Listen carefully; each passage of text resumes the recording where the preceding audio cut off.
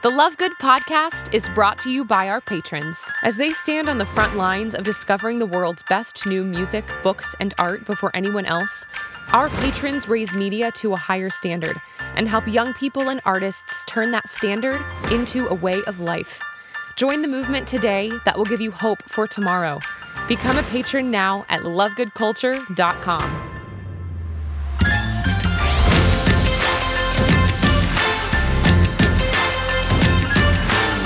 Welcome to the Love Good Podcast. This is your host, Jimmy Mitchell. You're listening to Season 1, Episode 21. It's hard to believe this is our second to last episode this season, and it's been an absolute joy to have so many of you along for the ride. This particular episode is brought to you by Life Teen. Life Teen is doing incredible work for young people all over the world and even training, resourcing, and forming those who are involved in the lives of young people all over the world as well. They're in somewhere north of 25 countries and just incredible. So check out lifeteen.com. Become acquainted with our really, really good friends there. And know that this episode is brought to you by them. Here we are. It is going to be an incredible show. Sitting down as always with Janaea Trudell. Today we're talking about family and home. And in fact, in a very real way, we are all strangers and sojourners in a foreign land. So we talk about that tension today. And then soon after that, we sit down with the one and only Audrey Assad, a really, really great friend of Love Good and somebody who really brings beauty to the forefront of her artistry as a songwriter and certainly her life as well. So she's someone who's been through a massive healing journey over the last few years. And actually her brand new album, Evergreen, is an album that unfolds that healing and unfolds that process of really encountering hope along the way. So it's an incredible episode, one that you're not going to want to miss, with two of my favorite women on planet Earth, Janaea Trudell, Audrey Assad. Again, brought to you by Life Teen. You guys are amazing. Sit tight. We'll be back in just a few moments. So lucky that you chose me. I can't wait to spend my life with you.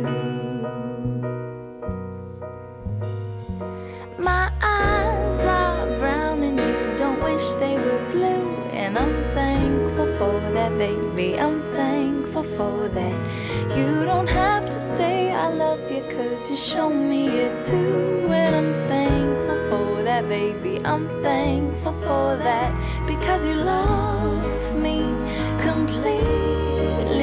You won't separate my body from my soul. I'm so lucky that you chose me. I can't wait to spend my life with you.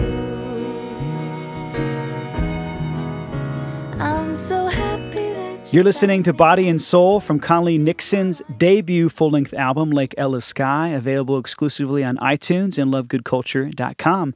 Welcome back to the Love Good Podcast. This is your host, Jimmy Mitchell, sitting down as always with my trusted co-host, Janaea Trudell. Hello, everyone. It's good to be back. Yeah, well, it's always good to have you back. We're well into the springtime. This is your second to last episode with us. I can see it in your face. I You just know. got really sad. It's so sad, but Everybody just let out a big global sort of massive sigh of sadness. everybody mourn for a second. Let's I'm just honored. a moment of silence for Janaea Trudell, everybody. Oh, she's not dead. She's still alive. My goodness, people. Okay, she's still here. She's just not going to be like on the podcast for much longer. Anyways, we're getting real dramatic really fast. But, that song we just heard from Conley Nixon is actually one of my favorites of all time. And that song in particular is all about loving somebody, body and soul, right? She talks in verse 1 about people that she had previously dated who were always just sort of like nitpicking and fault-finding. And then she finally met the man who was to become her husband, Titus Nixon, a little shout out. You dog, you. I remember you told me once you heard her song, you just knew that was the girl I'm going to have to marry. And you just from that point on, you're like, I'm going to fall in love, or I'm going to make Colleen Nixon fall in love with me. I'm sure you didn't make her. You wooed her in.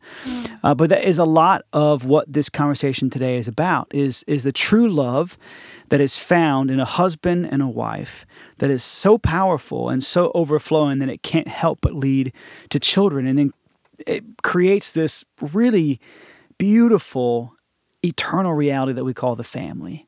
The family as the building block of society and culture. And I just have to say, it's families like the Nixons, certainly what little I've encountered with your family, the Trudells. My own family has shaped, of course, my understanding of what it really means to be one, as a family unit.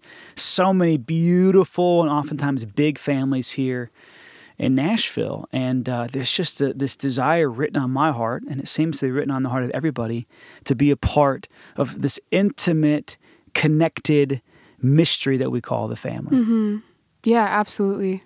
I heard it said once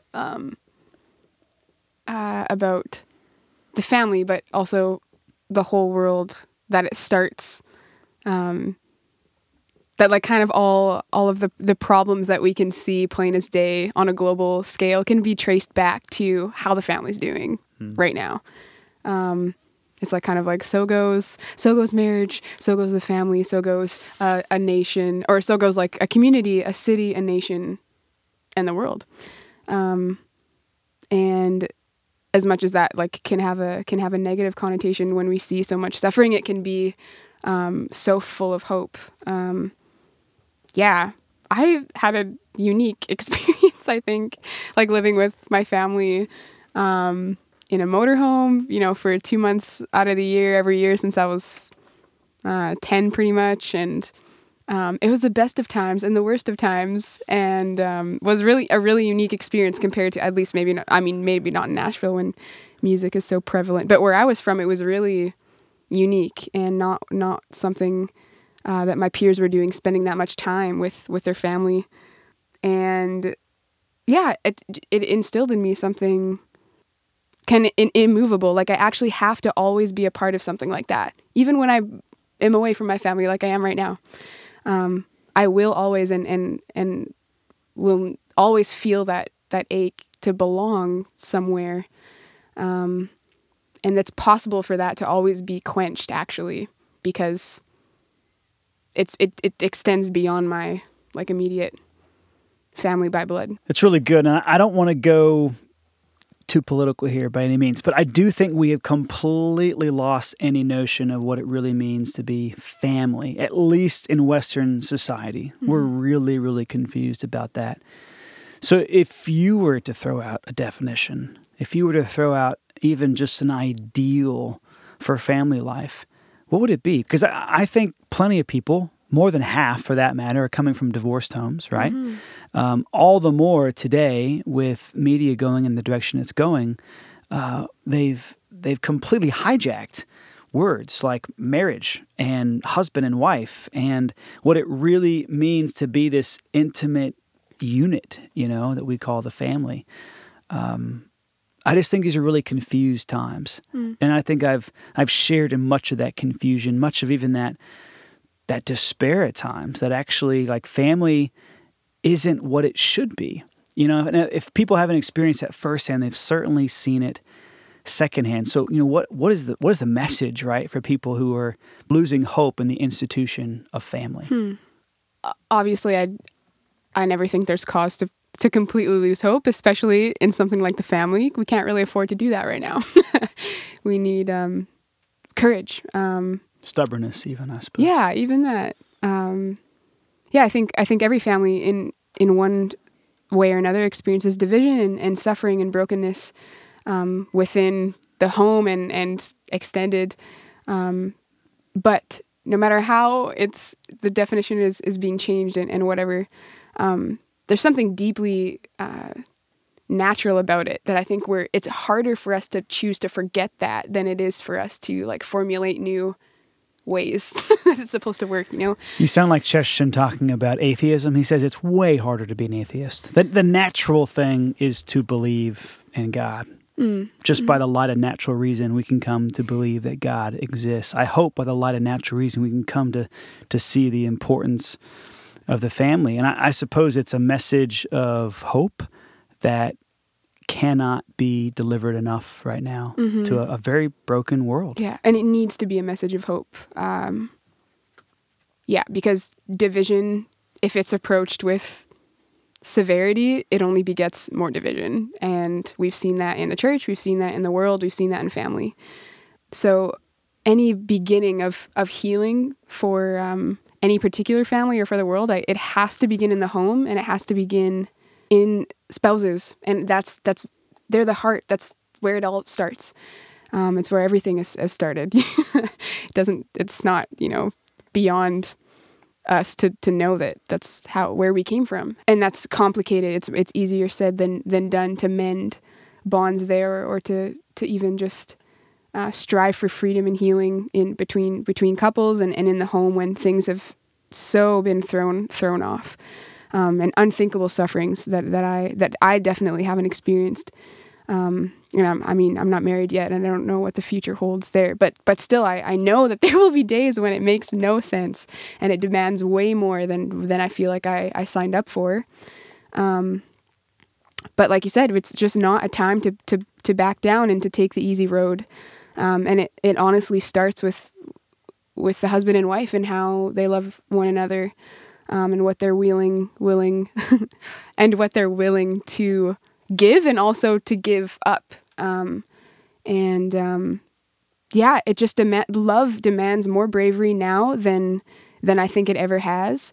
And that's not said with a despairing, like, hide in your bunkers sort of tone. It's actually like, we need great, great people and saints and families and couples more than ever. And so it's no time to back down. Like and those who are, loving bravely and are beacons of hope need to let themselves be seen and to get out there and just live their lives with love and charity, and generosity, just by sharing. And I've met so many, I grew up around great families and I come from a big family, but I also have encountered so many here in Nashville, who aren't, telling me what to do with my life, but making me want to choose what they have chosen, and knowing that it costs them so much more than what I definitely have thought about bargaining for, or have seen others kind of settle for. Just the building block of society. So it makes no sense for us to look at it from an aerial view and try and fix these massive problems when it actually just starts in the kitchen. It starts how a husband and wife love each other in the secret of their home. It starts with that sort of love. Right at the beginning of things. So, yeah, I think we do harm by slapping big common cures on things that start in such simple ways. But it is a universal ache and need. Because if the family falls apart, we obviously will be extinct. That's it's funny to say, but it is. We owe our existence to family, and to love that's sacrificial in nature. So we need to be willing to enter into that. And our culture is not expecting that sort of love. And I think even the Western world, we suffer greatly for that. And other countries, I think of my friends coming back from World Youth Day and talking about Poland and being welcomed into these houses, and the family that they experience there. It's just more natural to some than others. And I don't know why, but we can learn a lot. And there are also definitely lighthouses of hope here. That's right. And when we get the family unit right, which we've all hopefully encountered that, we've seen it lived well. It not only inspires and gives you hope and gives you a real sense of what it means to be human, it informs community, which then informs culture, which informs every country on planet Earth. Mm-hmm. And we talk a lot about building a better culture around here at Lovegood. But actually, there's nothing we could do that would be more effective than to love our spouses, love our kids, for those who are married, but to love our families. As Chesterton puts it so many times over, just climb down your own chimney and love the people right in front of you well. That will change the world, and it will certainly build a better culture. Janae, as always, thanks for guiding this conversation. We'll see you next week for your final episode. Oh my gosh, don't remind me. Yeah, thanks. See you next time. See you.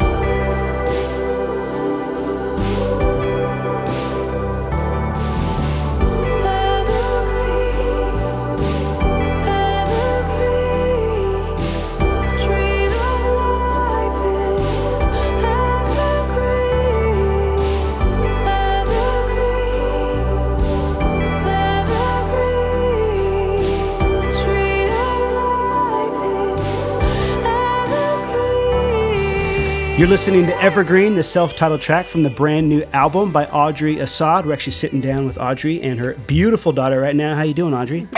Doing well. Trying to feed this hungry bird here. I love it. Well, welcome everybody back to the Love Good Podcast. It's been probably about a year and a half since we sat down with you, Audrey, and it's a great privilege to be back with you again. A lot has happened in your life. A lot has happened in my life. Love Good has really shifted and moved into something for us really beautiful and exciting, and I'm sure that's kind of how life has been for you too. Just give us the update. What has the last year held for you? A lot of our listeners would certainly be already listening to Evergreen. Those who aren't will be by the end of this interview, I'm sure of it. But what kind of led into this new album and this new season of life that you're in right now? Well, I have Camila, who's here. She's almost 6 months old, so that's been, the last 6 months have really been about her. But while I was pregnant, I made this record, and it's been this artistic expression of a lot that's been going on in my personal life.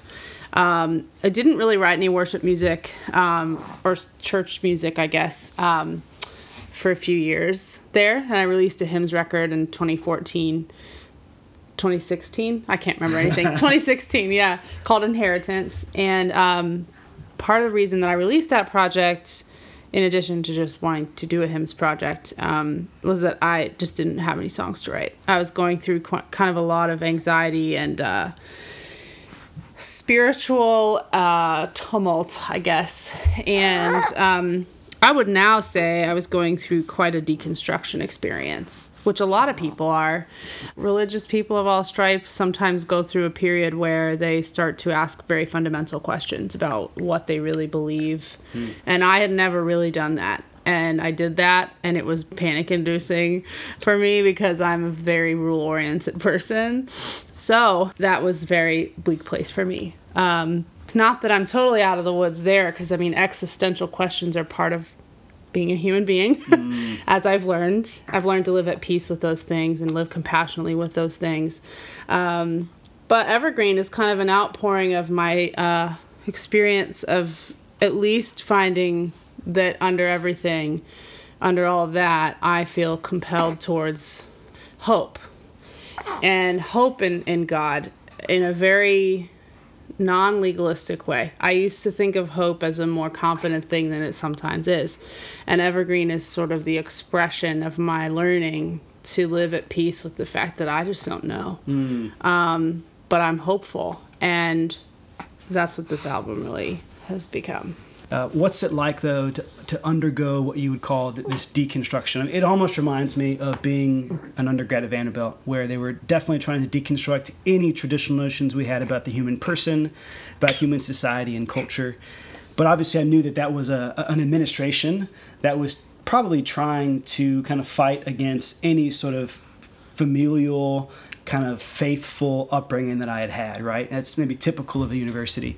But what's it like when all that's happening internally, when all that's happening probably unexpectedly as well? Yeah. What was that process? At first, as I said, it was extremely terrifying because I didn't realize this, but I had a lot of my identity sort of set in what I believe in a very intellectual way. And so it was like, this list of ideas is who I am, and it's not who I am, and it's not who God is either, because as any wise, I think, spiritual teacher will say, if they're pressed, God is always going to transcend even our own concepts of him that we feel are coming from some kind of revelation, because we're what do you think?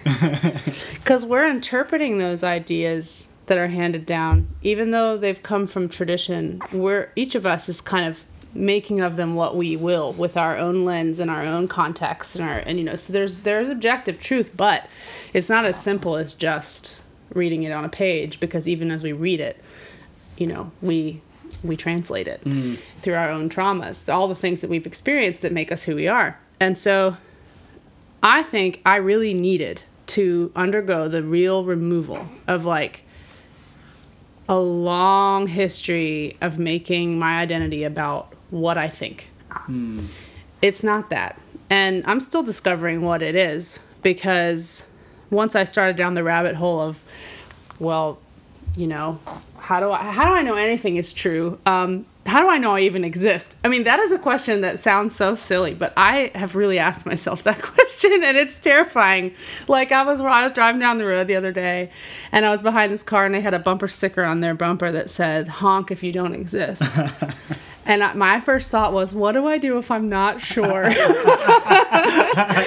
don't know. And then I tweeted about it, and one of my amazing followers was like, worse yet, what if only you exist and the horn doesn't? You know, and I'm like, I know. And anyway, so I started to go through a questioning process internally, as you said. It happened sort of by surprise for me, but now that I look back, I see that it was not unreasonable that it would happen at that point, because what was going on is I was dealing with the surfacing of a lot of trauma, and because of so much of my particular trauma experience comes from a religious background that was spiritually abusive, all of my fundamentally held beliefs were up for question all of a sudden, because I was starting to undo the cover of the cover over all this stuff that needed to be sort of dealt with. And so as I realized how much abuse had gone on, nothing felt certain to me. I was like, how do I even know, God is real? Yeah, it's so interesting. I just spent about 6 weeks all over the Midlands of England. And one of the questions we were asking young people in pretty intimate situations where there were tremendous diversity. We had every imaginable socioeconomic and religious background. I mean, we were often in Catholic schools where over 50% of the student population would have been Muslim, right? So really beautiful young people. And one of the questions that even these year 9s and year 10s, so the equivalent of 14, 15-year-olds were being asked and found to be quite inspiring but challenging is, what are your barriers to belief in God? And it's interesting when you think about trauma specifically that you would have of a spiritual nature. It would make it really an incredible challenge. It is. It is an incredible to remove all of that from and I'm still working through that. Yeah. Because if your whole context is wrapped up in an experience where you were being manipulated, it's very difficult to separate it. I know people say you're supposed to separate it. God is not people. People are not God. Yeah, okay, yes. Intellectually, on some level, I can easily grasp that idea, But trauma, it runs on a level underneath that kind of thing. It's actually physically wired into your brain. Your limbic, brain takes over when you're, to use a really modern word for this, triggered by something. It takes over, and those rational thoughts don't have any power until you're out of that threat. And I was starting to experience physical manifestations of this fear and of this stuff. So when I started to go under like a more serious therapy journey for it, I had to cancel a ton of my shows because every time I walked into a church building, I had a panic attack. I was developing like a physical twitch in my hand to where I couldn't play piano anymore. It was all of a sudden I was like, all the things I've been telling myself don't work. And thankfully I got an amazing referral to this woman who works with trauma patients.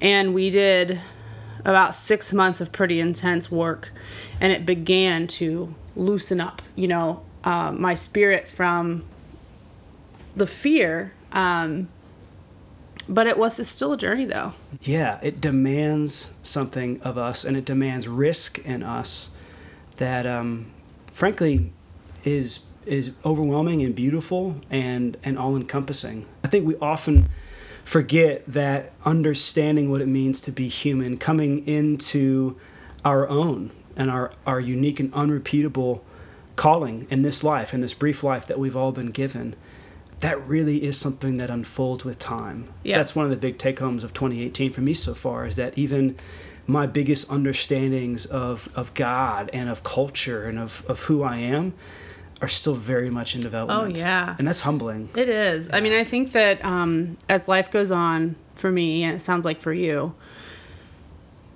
it is really worth realizing that, yes, we are always evolving in our understanding. And we grow more and more intimately aware of how small and puny we kind of are. And so, as you engage with different streams of thought, with different cultures, with different, people of different religions and creeds and all of this, for me, that experience has been extremely expansive because as I've learned to let go of the fear of that, because a lot of us, and I myself included, are raised in cultures where tribalism and fear rule when it comes to all of that. Our friends, marriages, like business, everything is sort of ruled by this tribal mindset, and it's very natural.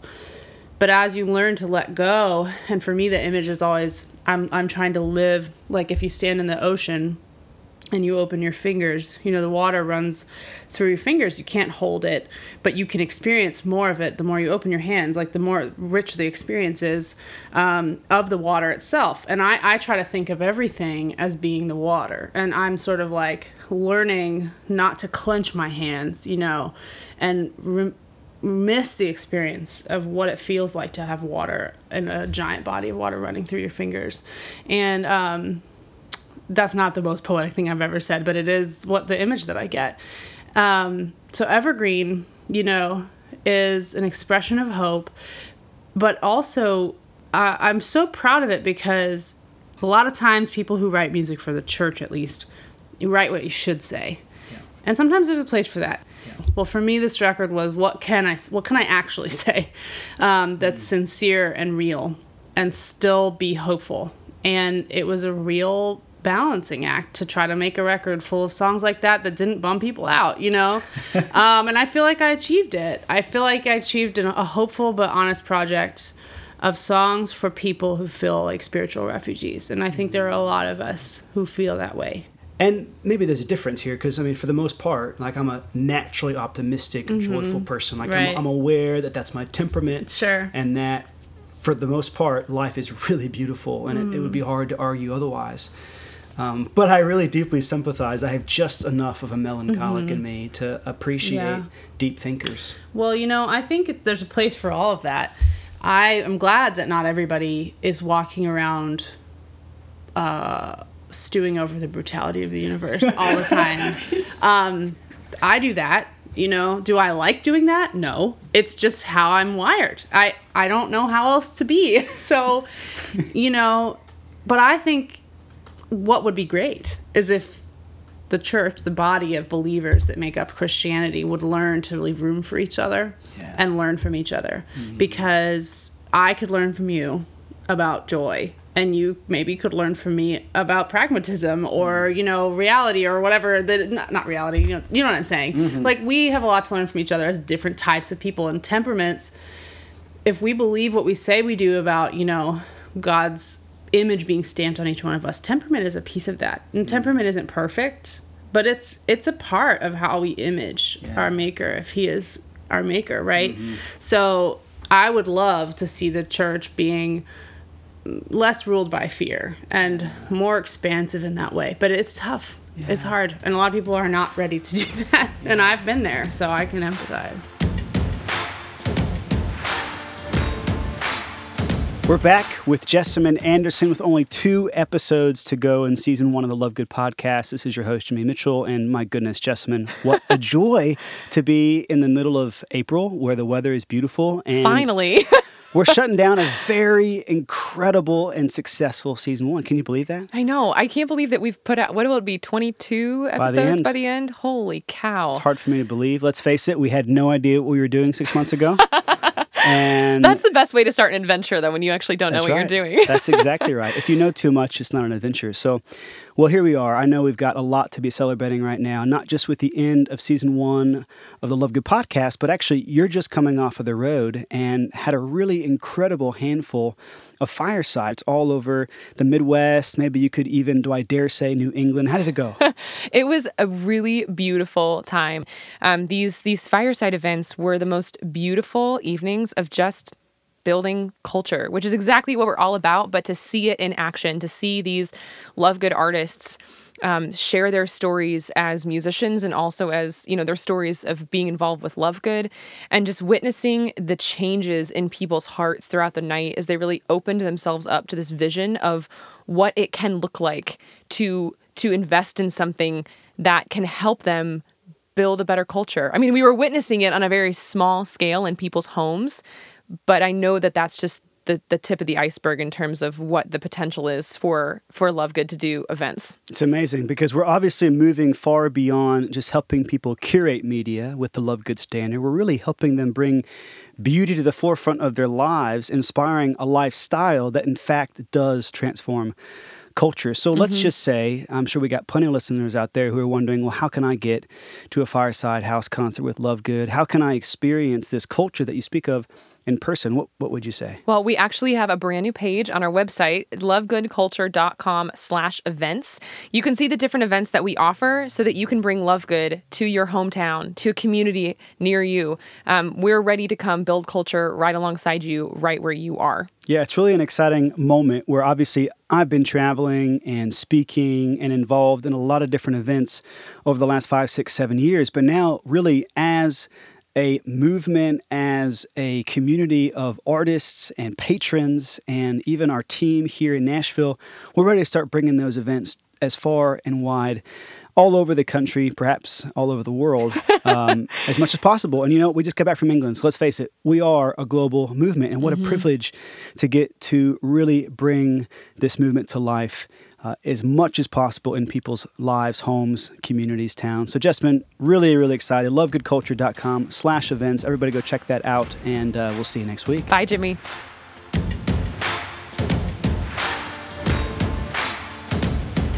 There's a new album out right now by Stephanie Gretzinger called Blackout. She's from Bethel. And it has a song, and I'll admit, I don't listen to much worship music because it all sounds way more confident than I feel. But I love her voice and her heart and her power. And so I was listening to her record yesterday, and I just was so moved because she has this song on it called Sing My Way Back. And I think it's an incredible expression of how powerful music can be. She says, the chorus says, if I lose direction, if I can't see the stars, if we get disconnected, I'll sing my way back to your heart. And I loved the thought because I thought, oh my gosh, music is so powerful. And yeah, in my skepticism, I definitely question if what I'm feeling is divine or biological or both. It's probably both. The physical sensations people feel when they hear beautiful music. Sometimes we're like, oh, that's God. And you know what? It is. And maybe it's also the way our bodies respond to frequencies. But maybe it can be both. And I just think it was a powerful way to describe that when the human voice of longing can be put into music, it really does heal. It's the most perfect transition because I was going to close with asking for some media recommendations. You talk about people maybe feeling a little bit on the outside and not having a home, not feeling like they belong anywhere. Well, I am only slightly ashamed to admit that I've now finally seen The Greatest Showman, and I saw it twice in 24 hours. I haven't seen it, so you shouldn't feel bad. Oh, it is so good. You shouldn't feel bad. It blew me away. I haven't seen it. I saw it, I guess I saw it Monday at a theater, like one of the last theaters showing it, and then I saw it yesterday on a plane. So I'm just crazy about it. And, you'll just have to see it because I think it's going to resonate with a lot of what you're talking about. That being said, what other books, movies, and albums would you recommend right now? Okay, so I just finished watching this, so I'm a little high on it. The Netflix documentary Wild Wild Country. Have you watched this? No. Oh my gosh. I mean, I love cult stuff, probably because I grew up in one. I'm like very fascinated by the psyche of groups, and especially with religion involved. And but it is an excellent documentary. I mean, I couldn't recommend it more because I'll just put it this way. It's about a commune in the 70s and 80s, more so 80s, I guess, early 80s, called Rajneeshpuram in Oregon. An Indian guru brings like thousands of his followers to Oregon and takes over a town, basically. And I'll just say, you think you know who you're going to root for, because documentaries almost always have kind of a clear trajectory, and this one did a really good job of not giving you that kind of relief. Wow. And so the whole time I just was feeling tension, and by the end I thought, oh boy, I'm going to be thinking for like a year about this one, about the psyche of different groups, including the little like small town Christians who were there when these people arrived. And I walked away going, I don't know who is more human and broken. I think they're all kind of the same, which was a really kind of cool thing to come, to see. Anyway, it's compassionate, but also very honest about that kind of thing. It's a great documentary and produced by the Duplass brothers, who are really great. And then I've been reading, for about 2 years, I'm still rereading it over and over, so I recommend it all the time. Entering the Silence by Thomas Merton, which is mostly just journal entries. It's really, really great and instructive to writers, as well as being really spiritually helpful. I really love that. And then Madeleine L'Engle died about 11 years ago now. Last year was the 10-year anniversary of her death. And she's someone I really relate to, as someone who a lot of people don't think was kind of quite Christian enough by the end of her life, because she was sort of a Christian universalist. And a lot of people don't really have room for that. But I love her writing. The Wrinkle in Time book is obviously her most famous. It's a quintet. The whole quintet is worth reading. I've read it many times now. And I've been working my way through all her memoirs. The Irrational Season is one, which I've loved. So that's kind of some of the stuff that I'm sitting with and have been sitting with. That's awesome. Well, everybody, you're crazy if you haven't already downloaded Evergreen, Audrey's latest full-length album. I cannot wait for more and more people to just know even some of the realities behind that album as they listen to this podcast. And for me, Audrey, I know it's just a tremendous gift to have you as a friend, to especially just know you as an artist, that you are on this path towards holiness, wholeness, health, fullness, whatever you want to call it, and that you're allowing the rest of us a glimpse into the struggle and into the hope that ultimately orients your life. And just know that I don't take that for granted, and I hope no one else does. And thank you so much for this time. We'll have to do it again. You're welcome. Thank you.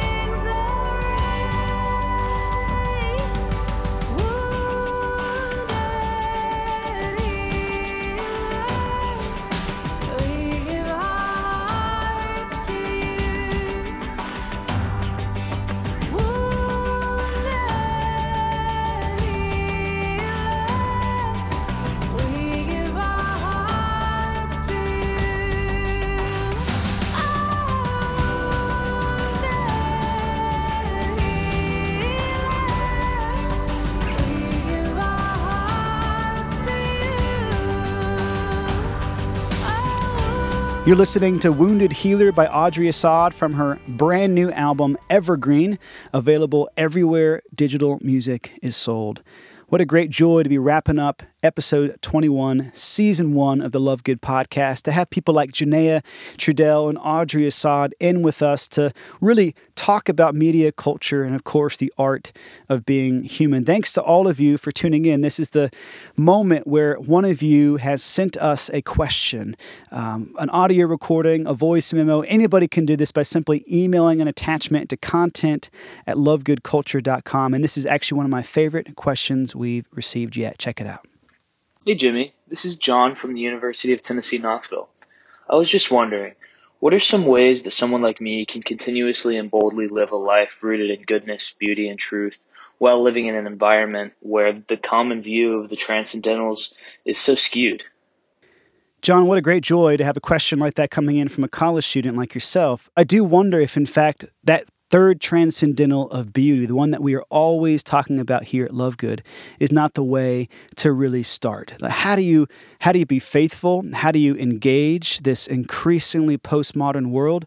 I think we have to lead with beauty. You know, we talk about that a lot when we're curating media, but it is also a principle for life. What does it look like to bring the beauty of who we are to the forefront, not in a prideful way, not in a weird way, but in a really natural way, to be authentic and to allow that to be deeply rooted in the truth of who we are, that we are in fact loved, that we have an inherent dignity, that in fact that inherent dignity then extends to every person that we encounter. And when people then encounter us, it'll just simply have a transformative effect on them. So I suppose, John, it's all about finding that little community of people that you can be faithful with, that you can grow as a person of virtue and as somebody who centers his life in the transcendentals with, so that you're not alone and that you guys can actually go out and captivate the world. It's sort of like a Trojan horse operation. You go in without people even realizing it, you captivate them, and then you really invite them by the witness of your life to be transformed. And John, it's a real inspiration to hear young men, young women like yourself out there giving it all they've got. Everybody, it has been a total joy to have you listening to this episode. We are wrapping it up at this very moment. In fact, we've got a really special guest coming in next week, and that'll be our very last episode. And then over the course of May, June, July, we'll just be slowly and occasionally releasing bonus episodes with some of the finest singer-songwriters in Nashville. In fact, one of them at the very moment who's likely to be on soon is a Grammy Award winner.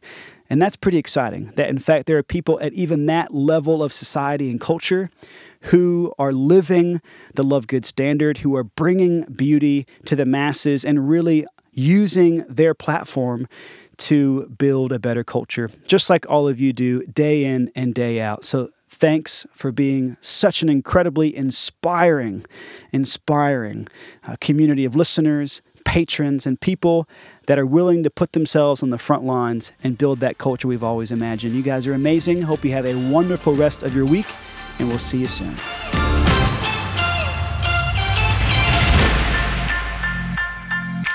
Thank you for tuning in to the Love Good podcast. Tell your friends all about us. Stay in touch on social media. And be sure to stop by iTunes or Stitcher to give us a review. Massive thanks to all of our patrons who make this podcast possible. As they stand on the front lines of discovering the world's best new music, books, and art before anyone else, our patrons raise media to a higher standard and help young people and artists turn that standard into a way of life. Join the movement today that will give you hope for tomorrow. Become a patron now at lovegoodculture.com.